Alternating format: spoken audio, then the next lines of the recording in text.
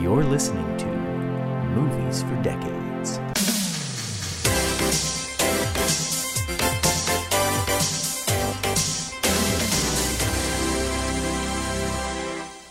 Hello and welcome to this episode of Movies for Decades. It is the third episode in this podcast in which we watch a film from every decade starting in 1921, and we'll end up in the year 2021, which is the year we are recording.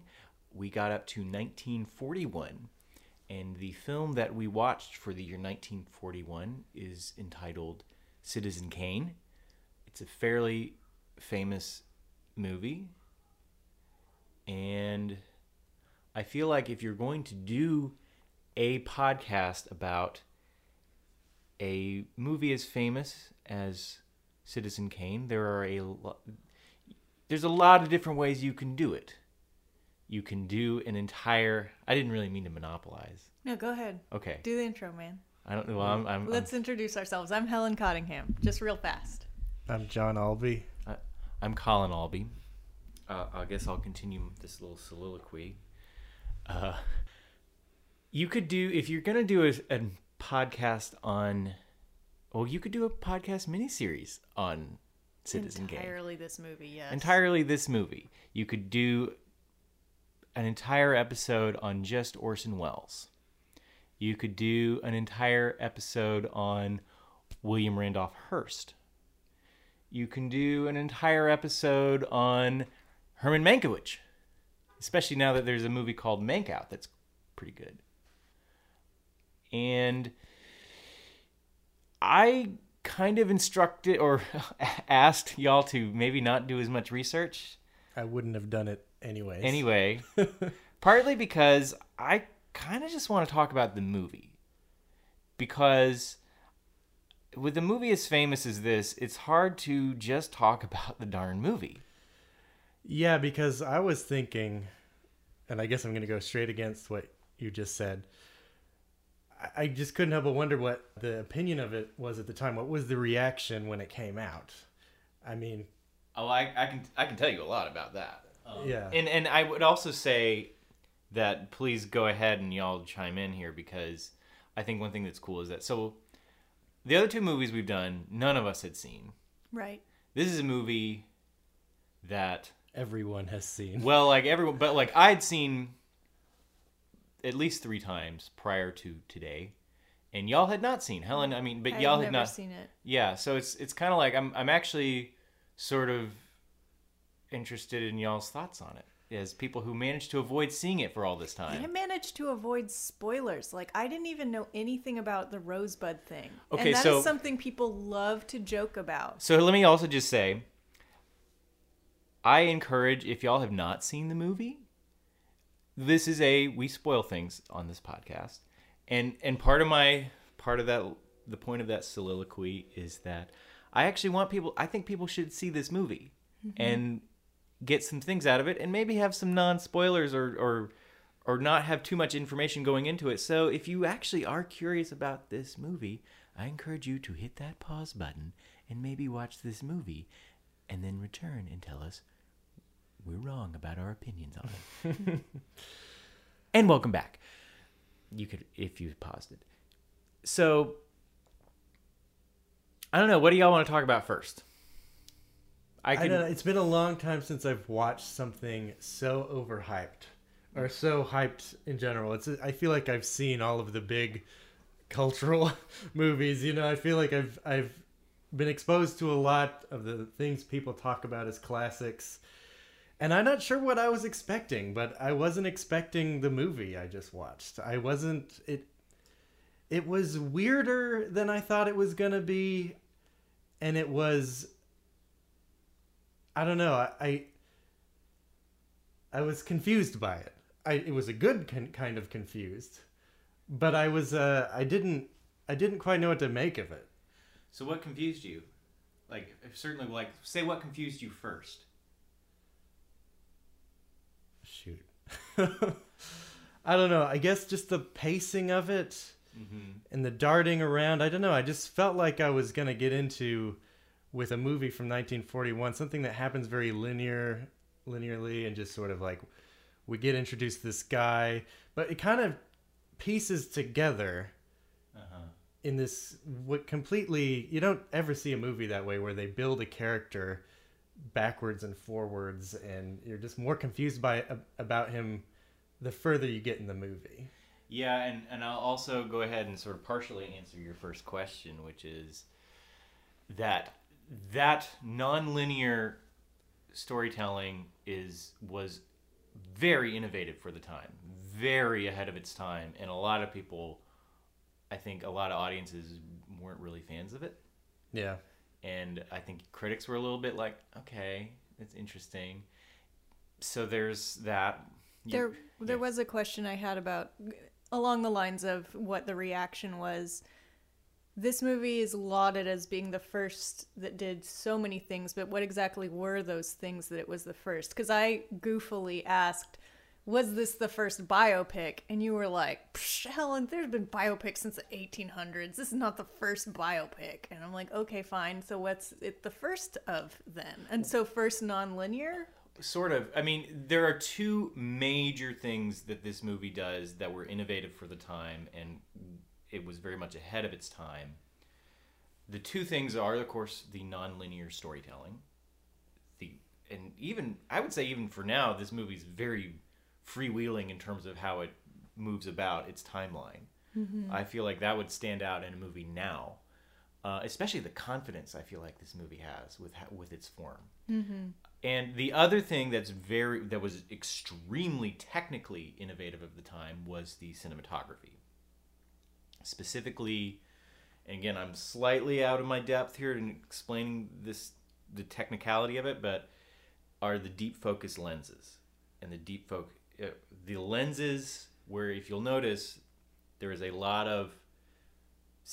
lots of shots, most of the movie really, where there are things that are close to the camera in the foreground that are in focus, and then things in the background far away that are in focus. That was still pretty new camera lens technology for the time, to be able to pull that off and utilize it well. And it's not just the technology of the lens itself, it's also like, how the hell do you light it? Yeah, I loved the lighting in this movie. Yeah.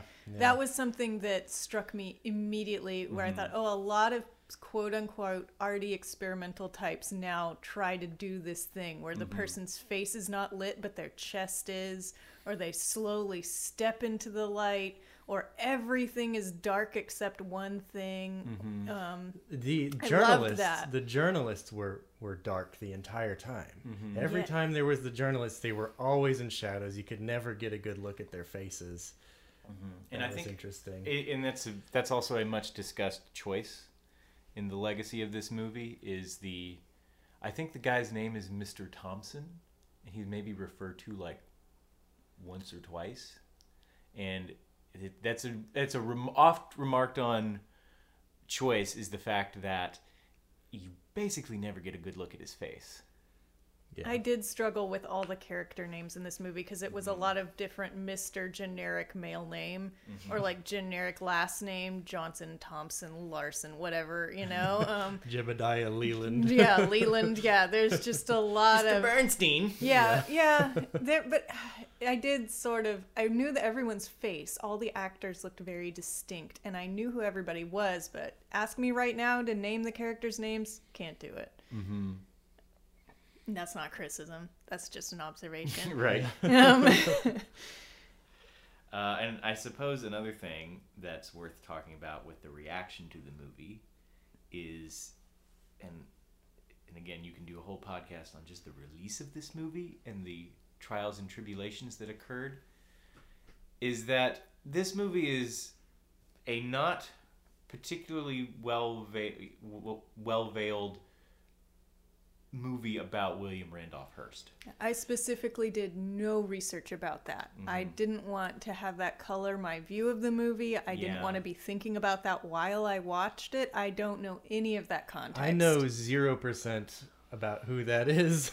I am a 0 on that. So, and again, I feel like this is something that's talked about a ton with this movie, so I don't want to talk about it too much, but it's worth mentioning the fact that there was a guy named, not Charles Foster Kane, but William Randolph Hearst. And he was very much this guy, a huge newspaper tycoon. And it was very much alive at the time of this movie's release. I believe Karina Longworth from the You Must Remember You This. Must Remember This did a whole episode about it. So if you want that info, I'm sure she did it perfectly, and we could not recreate it. Right. So he was not real pleased about with this existence of this movie, and he actually, with his powerful perch atop controlling lots of American newspapers and owning movie theaters chains, did a lot to suppress this movie's release. Really? Yeah.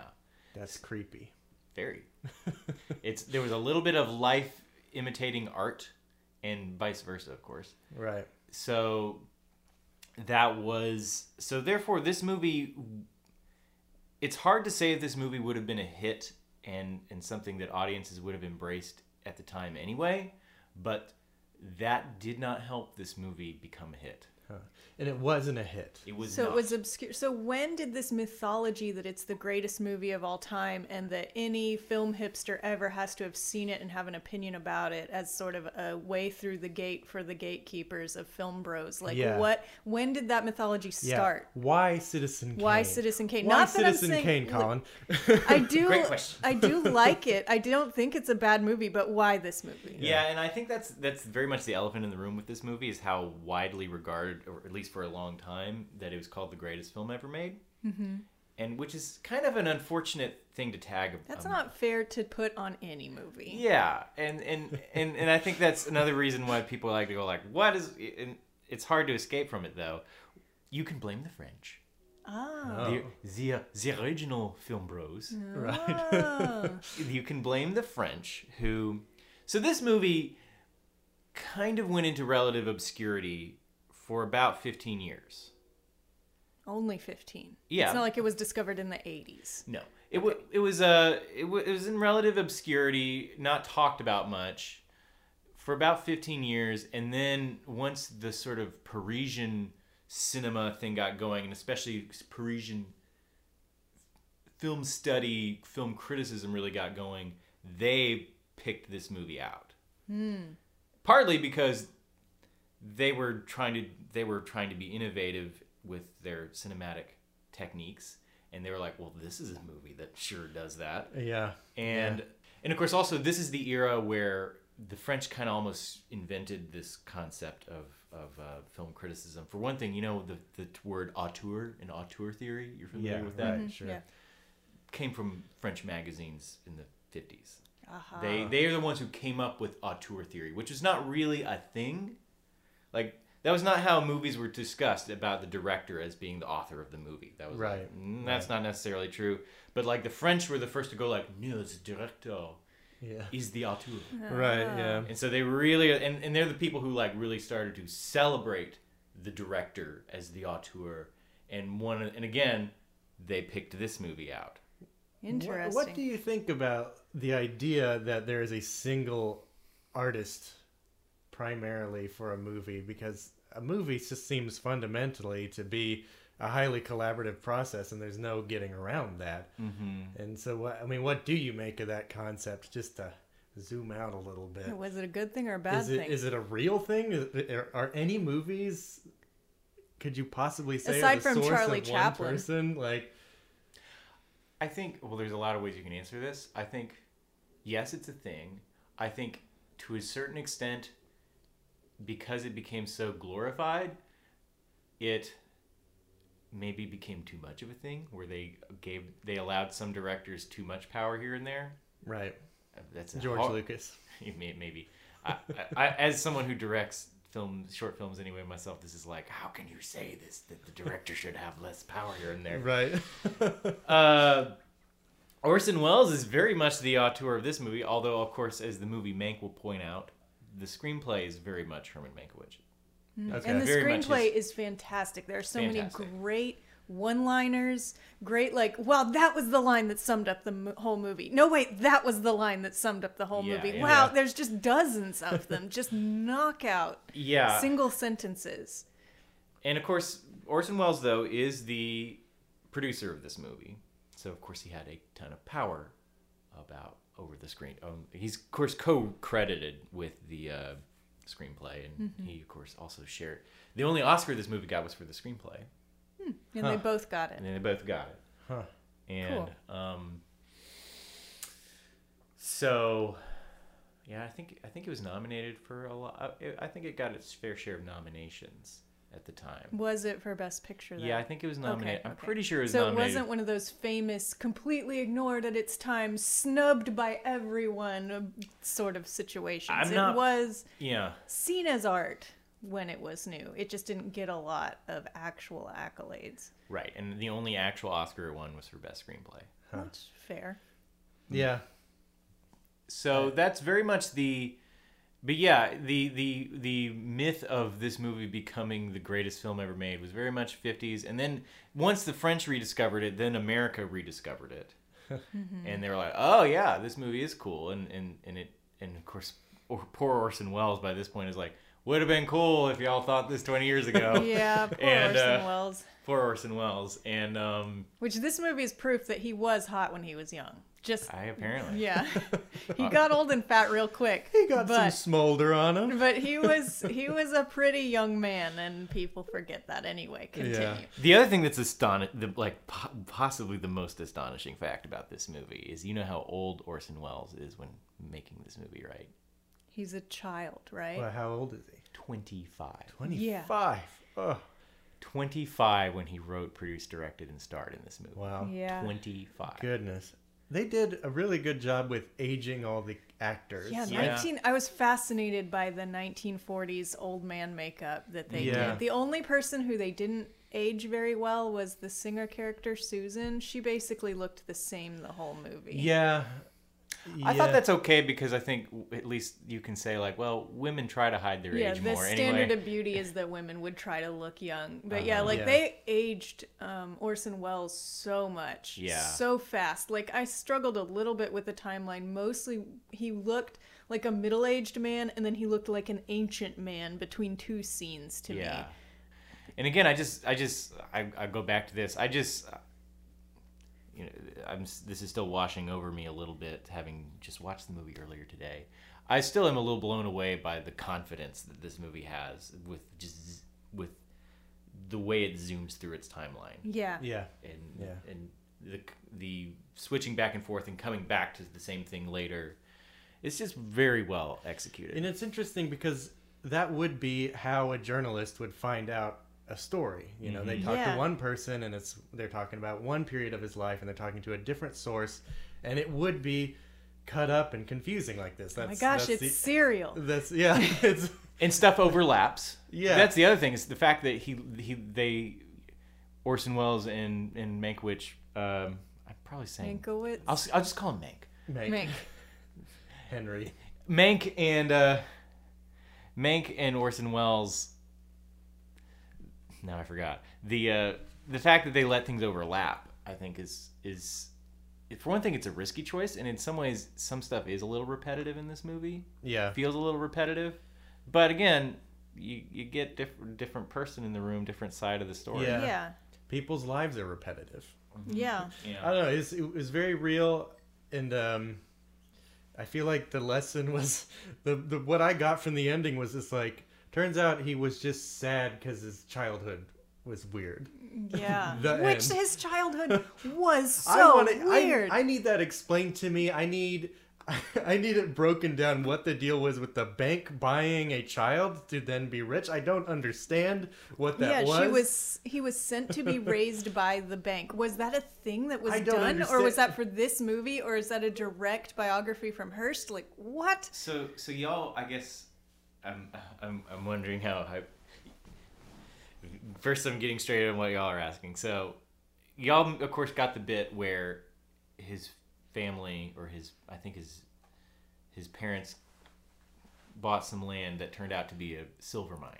Well, it was a gold mine, and his she owned a boarding house, which is basically a hotel in the Old West, and a tenant who was defaulting paid her in the deed to a gold mine, and it turned out to have gold, so they were unexpectedly very rich. Right. And then she sent the boy off to be raised by the bank. So no, I think they were speaking a little bit euphemistically there. Okay. In that what they mean by that is and it's clear that the mother is in charge of this operation, Which I loved. Right. Is that she got a hold of this huge amount of money and doesn't go like, wow, let's party or let's buy ourselves a cool house. New money and have all the mansions, which So she immediately builds a trust for her son. Yeah. That money is and so to get a trust going, she has to work with the bank. Mm-hmm. So she gets some sort of airtight trust going with the bank, and so really what it is that she decides that her son is not going to be some Western kid, some frontier kid. Some yokel. He's going to be raised with the best education possible with his trust. Right. In polite society. Right. Away from her abusive husband. Yeah, maybe. I don't know. The husband thing's weird. Because it's a very poignantly done, strange scene. She looks so dead inside. She's so There's sad. that kid in the middle of it playing through the window, which was brilliant. And great heartbreaking, shot. Where they're having this serious talk about this kid's life, and he's out there just partying in the snow. Yeah. Having a regular little life. Yeah. Yeah. And then the father's like, I'm not agreeing with this. I'm not clear on what's happening. He's my kid, and he's like, shut up. You're not in the conversation. Your voice does not matter. That was a fascinating choice, that he's just some idiot who's like, you don't have any say. Yeah. Yeah, I thought it's a strange, and there's really only a slight hint. There's maybe not a slight hint, but there's really mostly just a hint that he's abusive. Right. Yeah. He might just be it might just be more like he's a rough and tumble frontier guy. Yeah, and maybe what the mother meant by, like, he'll be far away from you, or whatever she said, was like, he won't be anything like you because you're an idiot. Yeah. I don't want him to be like you. I think maybe that's all she meant. Maybe she didn't mean you're a drunk, you hit him, whatever. Yeah. It could mean that, but it also could mean, our son's gonna be somebody. good people. He's gonna be rich people. And honestly, I thought like the father in the scene where he's trying to help. He's the main one making real effort to break it to the kid. Yeah. To break it to little Charlie. Yeah, but I feel like he kind of whiffs it though, because he whiffs it, but he tries. Yeah, he just butts in. Is like, you're gonna go live with him now, and they're trying to dance around it. They're trying to say it carefully. They're trying to explain it slowly, and he just butts in and is like, "You live with him now," and that's when the kid freaks out. I did notice that they were just sort of like, let's sit down and have a talk. You like your sled or whatever? You like your stuff? Oh, that's a nice snowman. And he's like, you're going to live with this guy now. Yeah. It's very funny. Well, like the dad, he breaks it off like, you're going to go on the train. Yeah. And so like, and again, the dad does not leave the scene like, I'm still not really on board with it. But then he's really trying to be sweet to his son still in the end. And I don't know, it's a heartbreaking scene. And it really was. I think one thing watching this movie this time around, I feel like the sadness in this movie hit me harder than some previous viewings of it. Yeah. I think that scene, sure, and just here and there, and even the sort of what's her name, the second wife, Susan in her drunken stupors of melancholy, even those scenes kind of hit a little harder this time around. Yeah, and it is genuinely sweet how they meet each other, and he's all covered in mud, and that was, brought me genuine feels. I liked their little relationship, and it was all the more heartbreaking to see how he became with her. And he Britney Spears'd her, basically. Yeah. It was horrifying. Yeah. Yeah. I think one thing... Well, I was thinking about this in the car on my way over here, and as the movie ended, that I feel like the movie drags a little bit in the third act. It's slow. It loses some steam, and I've always thought that was a little bit of because of how mind-numbing some of the singing part of the movie is. It's and that's such a in their kind of the depressing relationship is what dominates the last act of that movie. Yeah, and it's kind of about how bored and how unsatisfied they both are. Right. Why? So you're bored and unsatisfied with the movie at that part. No, Yeah. I thought I was the most involved in that section. Oh, honestly. okay. That was the part that I was most emotionally connected to because, I mean, that's when he was, actually struggling with something, which before he was just like, I'm successful and I'm a little bit of a dick. And that was the part with his wife, his second wife was really like, this guy has problems and he's, taking it out on his wife. I don't understand what he wanted her to be exactly. Like, what point was he trying to make by making her successful just to prove that he could? Is that what was going on there? I mean, it's like he never really recovered from he was on this meteoric rise and he was going to become president. Right. And then as soon as he hit that wall, he just didn't really recover in a lot of Yeah, ways. and I was kind of like, come on, man, just run again. Why is this such a big tragedy? Really, one affair? All politicians have affairs. Was that just was that really a career No, ender politician in the 40s? affairs were invented in 1980, so Yeah, okay. I don't know. Yeah.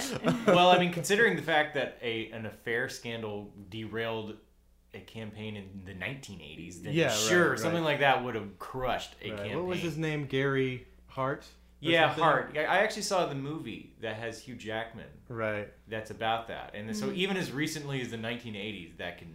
Yeah. Boy, wreck not a anymore. Yeah, not anymore. Nobody but, cares. Yeah. Nobody cares at all. So sure, of course, that would matter in both the 40s. 40s and the teens when I think that part of the movie is set. Yeah, okay. Right. So I mean, that maybe would destroy a political career in 1940, whenever. Yeah. Yeah, it seemed to me that he wanted to help her because he misunderstood when he first met her. Like, what is it you want to be doing? And she was like, oh, it's, sing, I guess. She did emphasis on I guess, which he doesn't pick up on the I guess. Yeah. And then she says, my mama wanted me to be an opera singer.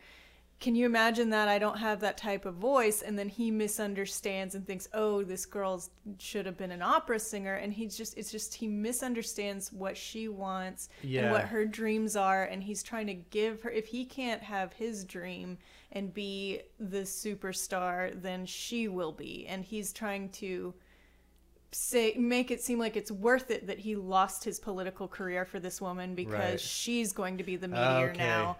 And beautifully put. Yes. Okay. That's making a lot more sense to me. New thought I actually had just now is there's a little bit of they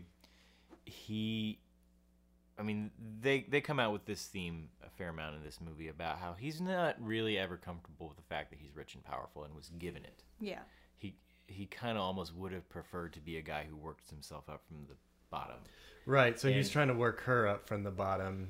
Yeah, and which is just vicariously or something. Yeah, and what you said, definitely, like, he lost his career over her, so he's like, well, I've got to make this work somehow. If I'm going to lose my dreams over this woman, then I have to torture her, of course. I have to make her dreams come true, and it's just so misguided because those aren't her dreams. He's a terrible listener. Yeah. That's repeated over and over. He doesn't really know the people that are around him, and the people around him don't really know him, and everybody's just walking and talking past each other. Yes. Yeah. And she's so the ultimate sad. example of it's that. It's such a lonely movie. It's like it's a movie about loneliness, and it's I don't know what I was expecting, because here's this big movie, Citizen Kane. Everybody talks about it, and I just wasn't expecting art film about a very lonely rich man. Yeah. I was just like, I just don't know what I was expecting. I think I was thinking it was going to be more swashbuckling or something, but it was just a big fat beautiful bummer. Yeah. Yeah. Oh, and something else about his obsession with and relationship with her is I think he was trying to use her to vicariously restore his childhood, because he saw her as this sweet, innocent thing. Right. And he craved that so bad. And so, like, her bedroom that he smashed epically. Great scene. Amazing scene. Amazing. Let's unpack that in a minute, but finish your point. Yeah, it looked like a child's room. Like, it had animals painted on the walls. She had, doodads everywhere, books on the shelf. Like, it looked like a little girl's room. Like, he just was trying to create this fantasy land. Kind of like Michael Jackson had, like, weird kid fantasies because his childhood was stolen from him. Yeah. That's sort of what I got was like, I'm going to preserve this girl's innocence because I lost mine. And it was totally a prison for her. That's not what she wanted at all. Yeah. Yeah, she just wanted to go hang out with her friends. You know? I don't know. To play with her crossword, which he seemed to be like, or not jigsaw crossword, her jigsaw puzzle. Like, he seemed to be like, that's for kids. I want you to be a kid in a different way. Yeah. I mean, mostly she literally starts off in the movie giggling. Yeah. So that's kind of her deal. She just wants to. She's just sweet and genuine and fun, and she sees the good in people, and we like her. Yeah. Feels so bad for her. Again, I was involved with her, which is why that section of the movie was probably where I was most involved. Well, here's where I was kind of going with that thought, is that I think I was watching it this time. I was kind of ready for that. I'm like, this is the part of the movie that slows down a little bit. But then I thought, here's the other reason why that part of the movie slows down a little bit. Is because they get a little ham-fisted, I think, with the theme of him being a guy who wants people to love him. He doesn't actually care about the people. He doesn't actually care about his wife. He just wants it to be about him. Right? They get a little ham-fisted. I mean, for one thing, multiple characters basically say that line. They yell that right in his face. Multiple times, kind of in a row-ish. It was a little bit like, audience, listen up.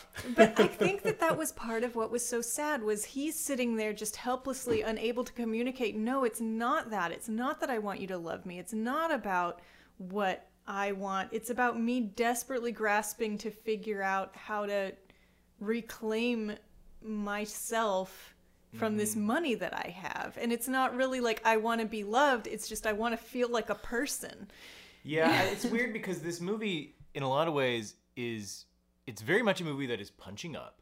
It is a movie that is out to... There's a reason why William Randolph Hearst was miffed by this movie. Yeah. This movie is punching at him. But at the same time, it's such a movie that has empathy for these rich, powerful people, especially of the American variety. Yeah.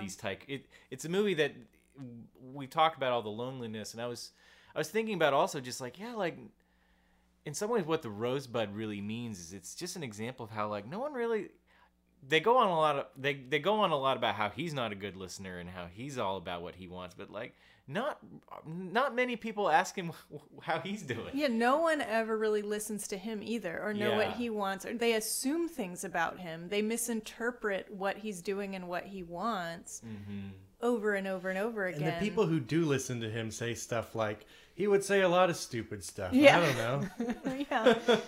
It was so sad. So sad. And if the bank guy who basically raised him had been paying attention, he would have seen that the sled said Rosebud on it. And he'd have been able to say, oh yeah, that was what said on the sled. It's weird that was his last words.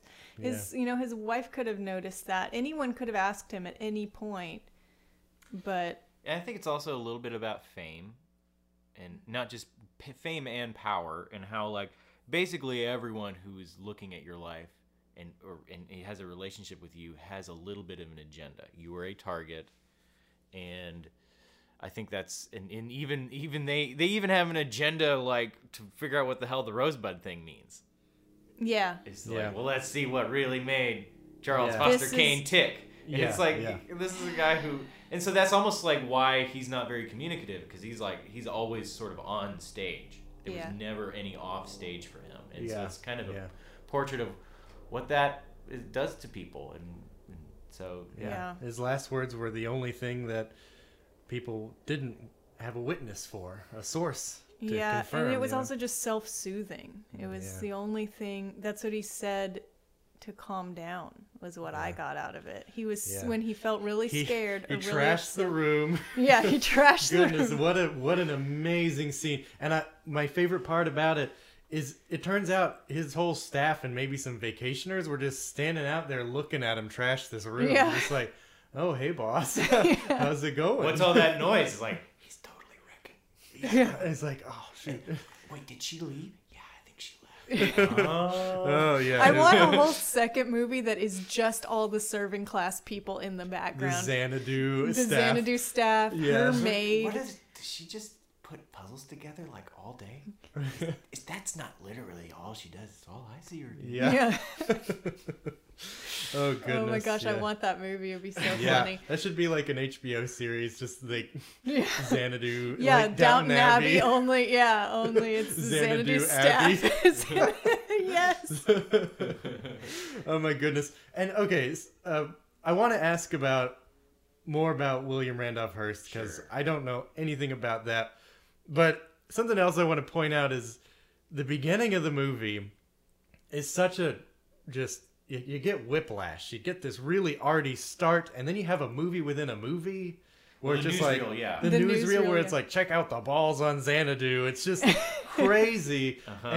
And then we come into this smoky room and I'm just like, where are we? What is happening? Yeah, and we don't it even was see Orson dizzy. Welles until like you see him a little bit in the newsreel, but he doesn't have like a line of dialogue where he's just like, here I am in the film, not a film within a film, but here just I am in this movie. And here's this thing I'm saying. It took like 20 minutes or something. Yeah, I guess and- on that point, And that was something I had to watch this movie in installments because I have a 3-year-old and she was not a fan of this movie if she ever caught me watching it, and I would have to stop and pay Citizen attention to her. Kane. Don't recommend to 3-year-olds. No. Yeah, turn it off, mama. So I only watched that first 20 minutes and then had to stop it for the night and then pick it back up the next day. And I remember just getting done with that reporter scene with the beautiful dark with their faces in the dark and thinking, wow, Lighten up. everybody's smoking. You can count how many people in there by how many puffs of smoke are wafting up, but you can't actually see them. Yeah. Beautiful, beautiful. But They're just- I remember turning it off after that first 20 minutes and being like, oh, I feel like I just watched a whole hour-long movie. Yeah. Wow. Yeah. Yeah, on that point is, again, like whatever you want to say about how great this movie really is, one of the things that's really fascinating about this movie is that it is an example of, imagine Stanley Kubrick or David Lynch had just been plopped down in 1940s classic Hollywood and decided to, and were like given the keys to make a movie. They would have made a movie as weird looking and weird as this. Right. Yeah. Because that's one thing about this movie also, is that it did the weirdness of this movie really stood out. I mean, it is like kind of exceptional in that classic Hollywood studio system did not make movies like this.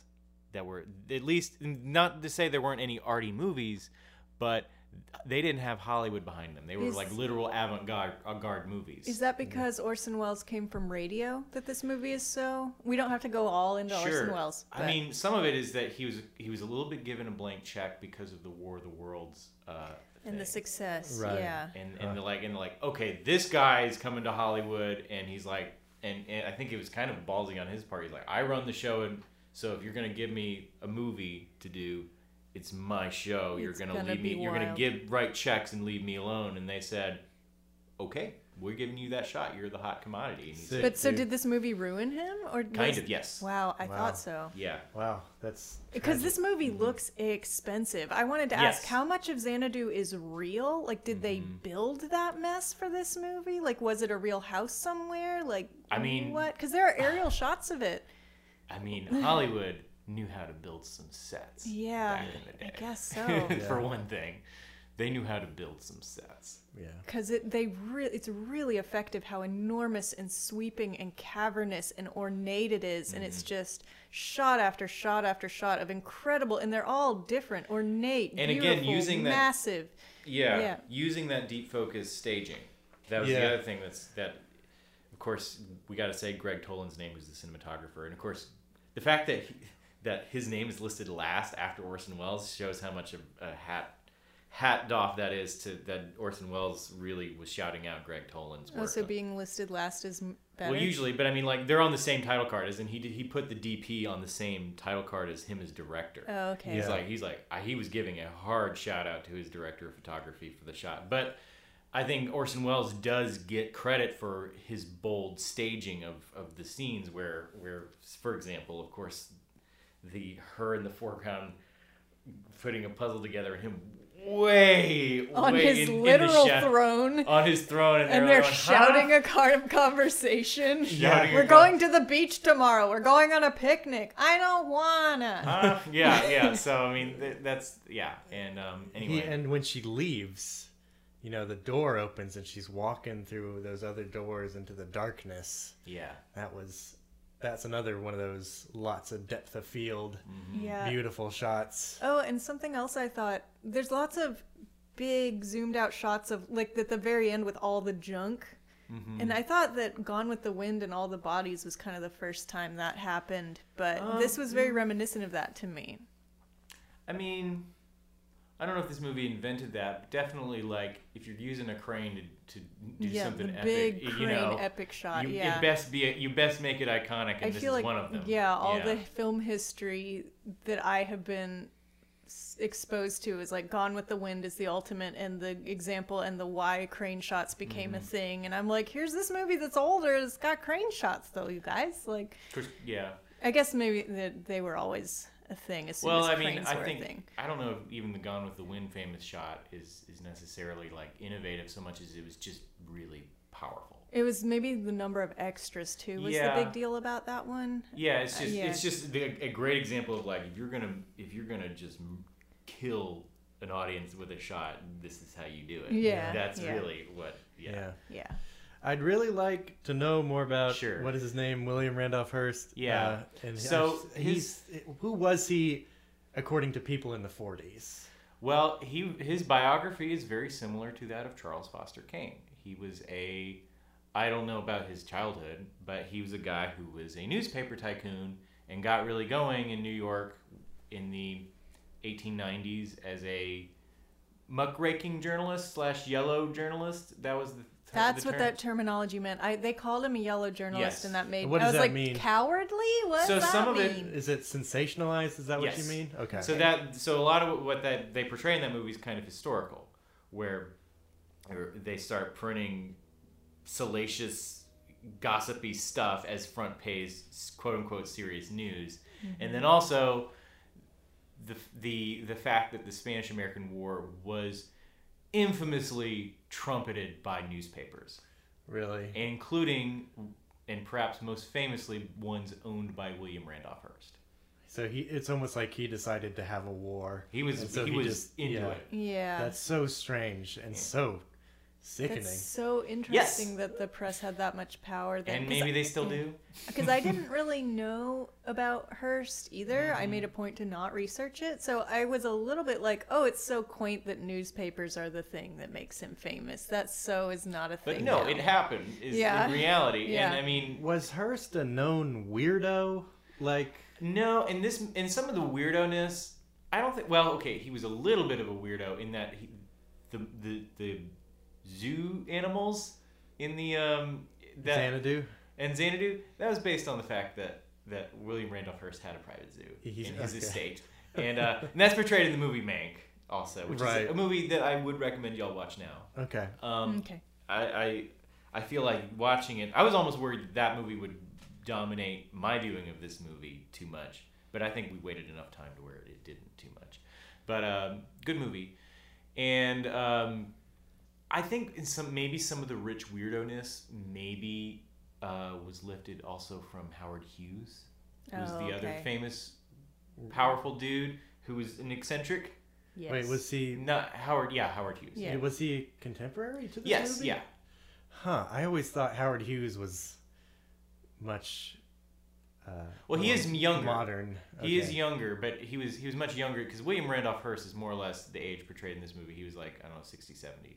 Right. This movie came out, and then of course I guess Howard Hughes was maybe 40 by 1940. And he was already trying to start to make movies himself, right? Well, no, he was in Hollywood. No, he made movies he started making movies in the silent era. Okay, so Howard Hughes was a known guy in Hollywood for being weird, for being rich, for having passion projects, for being a little bit of a weirdo. So maybe there's some, because in some ways this movie has some plausible deniability of being like, well, we're also just about rich American tycoons. That's also what this movie is just about. Not specifically, but very much. What else about William Randolph Hearst? I think he's a guy who had a political career that I don't know if there was like a sex scandal, but in fact, I'm pretty sure there wasn't. But he is a guy who I think tried to run for governor, and he was like, "Is he going to be president?" And I think he failed to win the governorship, right? And or at least a higher office, and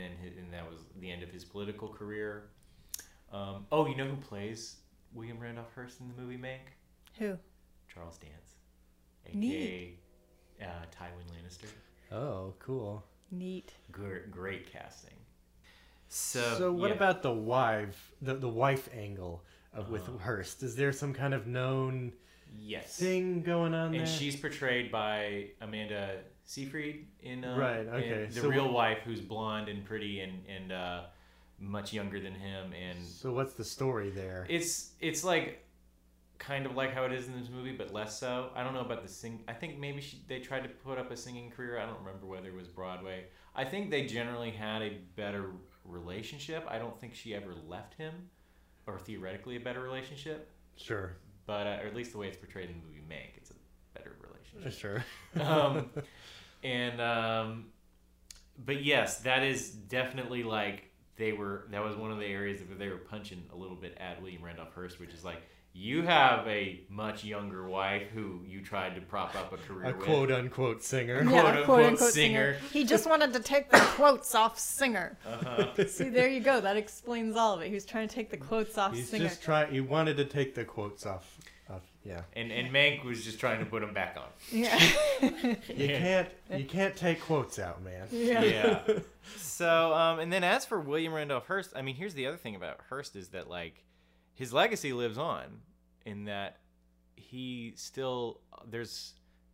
Hearst is still a media business.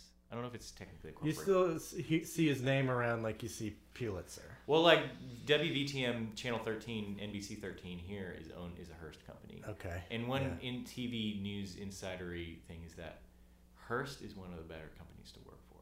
Huh.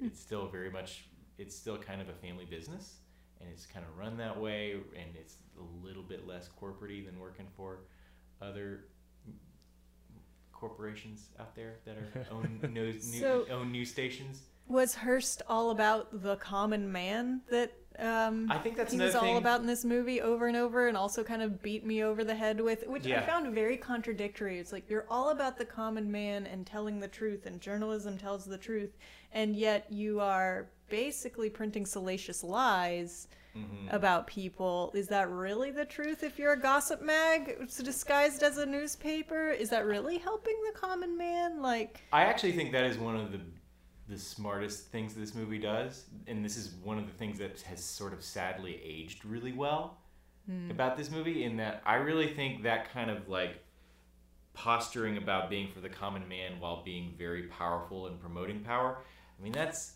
an old American thing, and it's a new American thing. Yeah. I think that movie really is hitting that on the head. Middle class Joe. Yeah.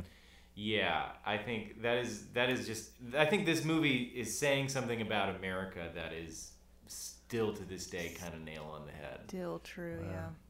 So you want to tell us about your notes over there, Helen? Yeah. I mean, I took a ton of notes. I was just scribbling away while I was watching this movie. This movie gives you some thoughts. I was feeling my feelings and thinking real hard. But yeah, that thing of the free press versus the free market, that was kind of going on when he was getting in trouble with his bank dad about exposing their sneaky business dealings over and over again. Right. And I think that's another thing where, like, they didn't make the movie about that, but that's another thing that, like, I think that history was more familiar at the time to 1941 audiences than it is now, about, you know, the sort of the big trust companies and how Teddy Roosevelt was working to break them up and blah blah blah. That was more recent history, and we were maybe supposed to pick up on that a little easier. This movie more portrays it as, and that was going on, of course, you guys know. Yeah, right. But I thought it was interesting that they kind of made this main character the microcosm for that. He's both the market and the press in one person, and he's fighting against both of those inside himself. He wants to tell the truth, and he kind of wants to take down rich people, and he wants to profess that he's for the common man, but at the same time he's super, super rich, and he kind of hates that about himself, but he's also wants all the power and wants all the statues and the fancy art and the ridiculous house, and that struggle between those two just plagued him until he died. I mean, I think, again, this movie is hitting, like, there's a real schizophrenic relationship that, like, a lot of powerful American media companies and just a lot of political figures, there's a bit of a schizophrenic relationship that maybe they would struggle to explain coherently, and that this movie is basically shining a light on that fact, I feel like. And it's still just as true. Yeah. And I was like, is he so all about the common man just because he hates his bank dad? He's just trying to stick it. It's just about his daddy issues, and he just wants to stick it to him specifically, and it just happens to help all of society. I mean, sure. Yeah. Yeah, but I wrote, does he just hate his bank dad? Yeah, it's interesting that the bank dad had a room that a journalist would go to look at his writings or something. I loved that scene, the library. That scene with is his memoir. low-key funny. Real funny. Oh my god, such a creepy table in this big room. Yeah, it's like an Egyptian tomb. Is this library an Egyptian tomb? Bank Dad is like buried in a pyramid. Yeah. You know? Yeah, it's funny because that movie will kind of lulls you into and dazzle you, because that's some of the showiest cinematography in the movie. That was like some real stuff, but I mean, definitely watching it this time, like, this is low key quite funny. Yeah, no, you know? I loved that. Secretly is kind of my favorite scene, where the journalist goes to read the memoir in the fancy library, and it's like this weird brutalist architecture Egyptian tomb that's supposedly a library, and the terrifying androgynous librarian gives him very, very strict instructions about You are how not to use direct quotations from his memoir. And he sits at that long table in the room with the light shining down on the ceiling on the table. Again, like, there should be a sarcophagus in here somewhere. There's a guy whose job it is to stand next to the safe, I guess, who's just over there. Yeah, and he reads the memoir, and oh man, it was so beautiful, but also just so overwrought and so echoey and spooky. I was like, did they just borrow the Mummy set? When was the Mummy made? Yeah, anyway. I don't know that I have a take about this, but that transition with the bird towards the end of the film, it goes and it's really loud, and it startled really me so bad the first time. I think I fully jumped the first time I watched it. I was so surprised, and I was like, what? You know, like, that's such a strange choice. The bird is right there. It's like, he used to say weird stuff. He used to be pretty weird, like the day his wife left, and it was like, just out of nowhere. Suddenly a cockatiel with its glowing eye. Yeah, what in There's the some world? weird horror movie-esque stuff about this movie. Just atmospheric stuff. I mean, some of it is that he was having a good time with his money. And they make Xanadu very haunted house-ish. Very. Yes. Yeah. Huh. It's haunted by his regrets. It's haunted by him. He's just a spook. The dude is a spook. Crumbling around, scowling with his double chin, haunting his own house. Yeah. Yeah. Oh, yeah. It's and it's also kind of evergreen, you know, some giant mansion in Florida. So one thing that I knew about this movie, I think the only thing I knew, is the shot where he claps. Because of the Shia LaBeouf video. Well, it's just something that you know. It's like a film meme. It's just around. People talk about it. Where he stands up slowly and claps very seriously and got angrily. The shadow across his face, and he's just clapping the shit out of his hands. And actually seeing it, the context for it was so different than I was expecting. I didn't know what the context of that shot was going to be, but I was like, oh man, I was just newly creeped out by this dude. Who's just like building his wife into something. No, I weirdly didn't find that creepy. I felt it incredibly sad. Yeah. Because I thought that, like, the filminess of that. I thought it was sort of a narcissism thing, like you're clapping for yourself, and that's what that's a symbol that's of. how it is in the Shia LaBeouf. Yeah, I know, but that's what I kind of got though. Was like that was the point of that scene, because I feel like it's used in other ways where it's like, yes, I'm clapping because I'm gonna be the one encouraging this thing that I created, and that's what he's doing. But to me, it was also just so sad. He's like, he is trying his hardest to make this thing that just isn't real, and he knows it in that moment, but he's saving face. This movie's kind of about saving face, where he has to be the one giving the standing ovation so that nobody can see that he's humiliated. Yeah, he's got to mean it. Yeah, he's got to mean it. Now. Yeah. Goodness. Yeah. So I found it really sad that he's just digging in his heels, and he's just willing this to be, and he knows in that moment that it'll never be, but he's just made the decision to force it. Goodness. Yeah. And there she is being very clearly, I want out. And there he is being like, no, fuck you. Yeah. It's just so, goodness. Oh, man. Yeah. Yeah. Another thing that I thought was really interesting and great about this movie was I felt like I was right there with the reporters trying to solve the mystery of this human being the whole movie. Yeah. The mystery of a human life. Let's solve it. And I'm like, because I was writing things down. Is it because of this? Is it because of that? Does he hate his bank dad? Is he saving face? And I'm like, wow, you're trying to do this work of the movie. Yeah, I'm trying to do the work of the movie while I'm watching the movie. I am right there with these reporters. Yeah. What does Rosebud mean? Is it the key to everything? Oh, it's self-soothing. It's because of his lost childhood. I was solving... this movie is a jigsaw puzzle, which they fully say in the end. Yeah. And I'm like right there in it trying to solve it with them. I thought that was artful and great. I was ready to accept the concept that, you can't just boil somebody down to a word. And I was kind of ready for it to be like, who knows what Rosebud was. And also it doesn't matter. It doesn't in really actual matter. fact. Well, it is what your film nerdy people call a MacGuffin. Yes. A red herring. Red herring MacGuffin. Yeah. Same diff. And also, what a typical hacky reporter thing. Let's latch on to this one thing that I think's a cool idea. Smoke, smoke, smoke. It's not a good idea, but nobody told him no. And so now it's this whole wild goose chase. He was onto something. It could have been interesting. Helped the movie get made. Yeah. Yeah. But also, just what a typical, reporter looking for an angle where there is no angle. I mean, but it did help him find out more about this strange, enigmatic person, which everyone's strange and enigmatic when you think about it, and nobody really knows anybody. And when someone dies, you want to figure out who they were, and it's nearly impossible, and you just have the people that knew them.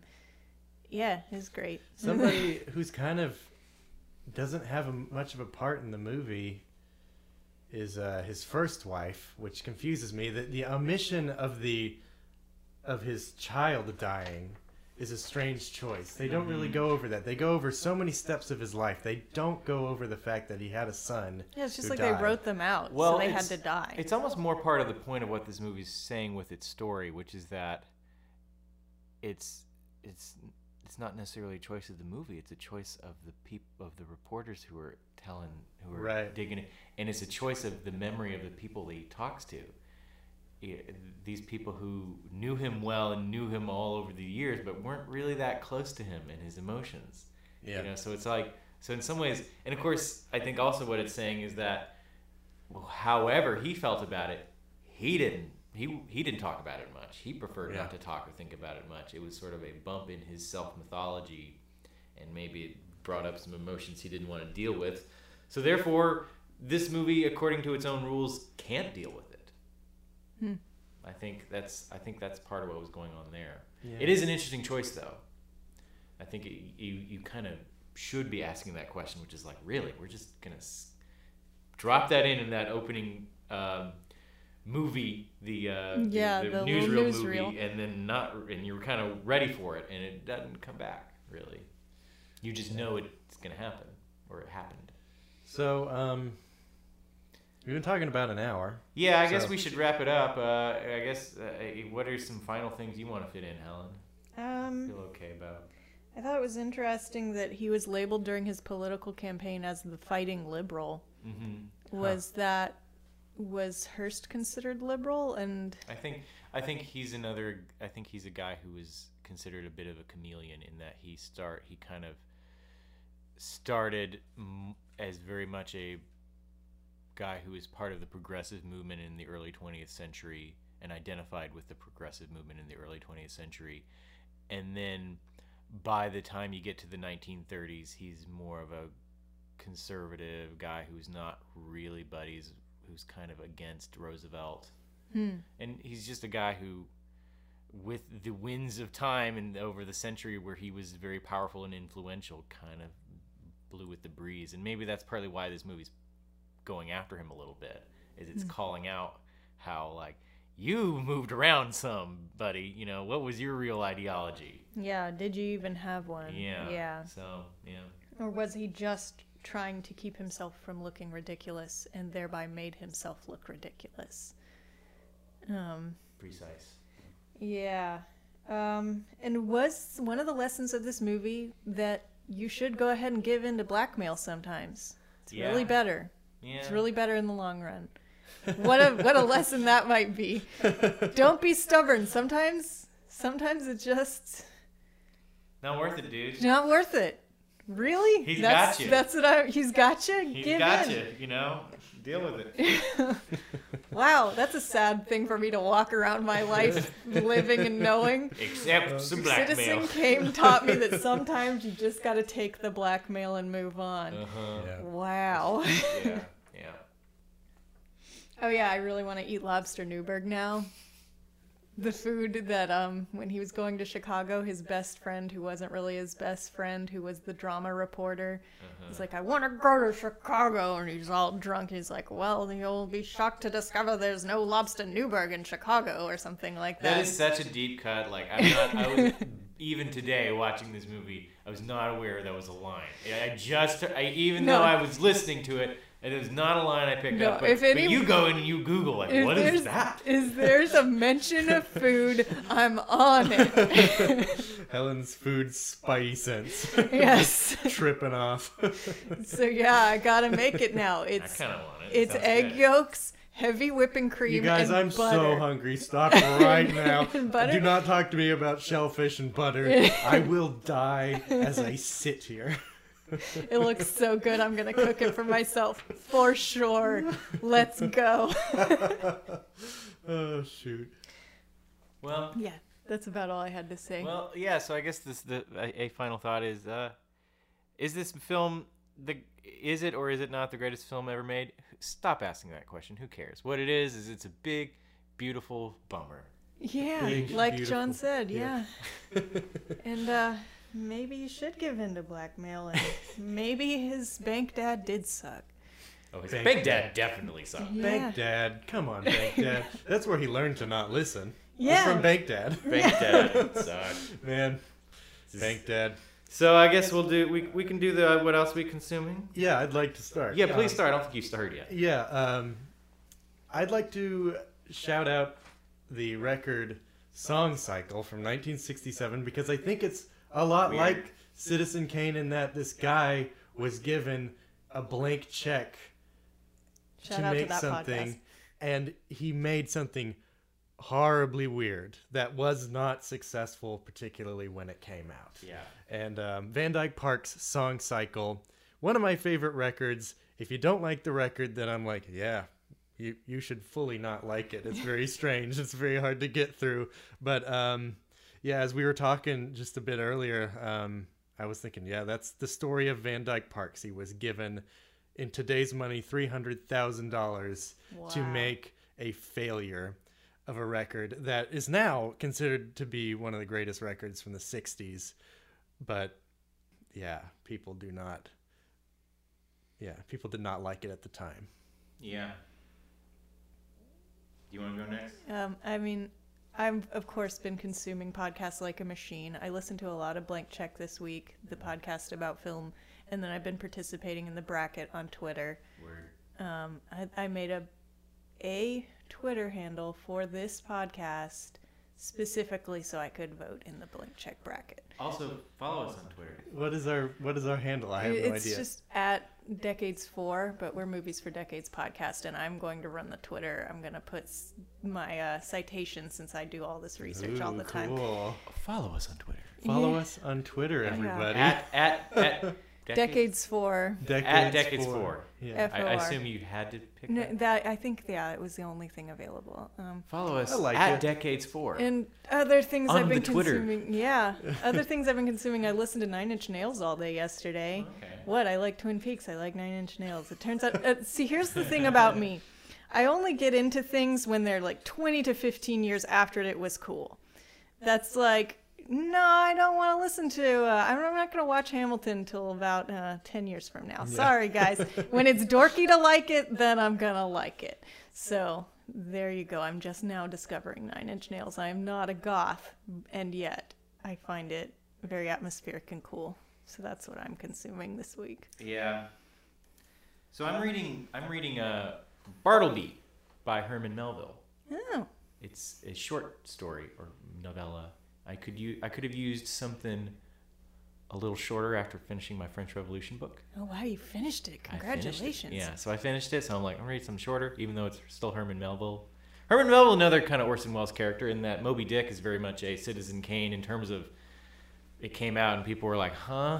Moby Dick? Yeah. Yeah. Talk about a weird one. Yeah, very. But in one of my favorite books, I guess I'm a Melville fan because now this is the third thing by Melville I've read of all of very different lengths. It's official. It's official. And I've also been, my kind of just show that I'm just sort of watching is Buffy. Right. And it's just an easy, for one thing, it's an old school show in that there's so many episodes. So there's not really any powering through to finish Buffy anytime soon. So it's just anytime. So I'll put on Buffy. I guess another random thought. Obviously, I'm still sort of like dealing with the fact that there's some controversy now about Joss Whedon's legacy and how he treated some people on that show. Dang. I don't think it's full cancellation thing, but it's definitely like something I'm having to sit with a little bit, and also just having to deal with, and also it's complicating what otherwise is something I like about Joss Whedon is how really incredibly vast his influence is, and how we're living in Buffy and Firefly's world. Yes. We really kind of are. And an example is that, so, I'm in the living with my parents phase of my life, in case y'all wonder. And I watched an episode of Buffy, and then I went upstairs, and Mom is watching Stranger Things Season 3. She hadn't watched it yet. And and like one of my first thoughts I'm like, these poor kids just living on a hellmouth, just Yeah.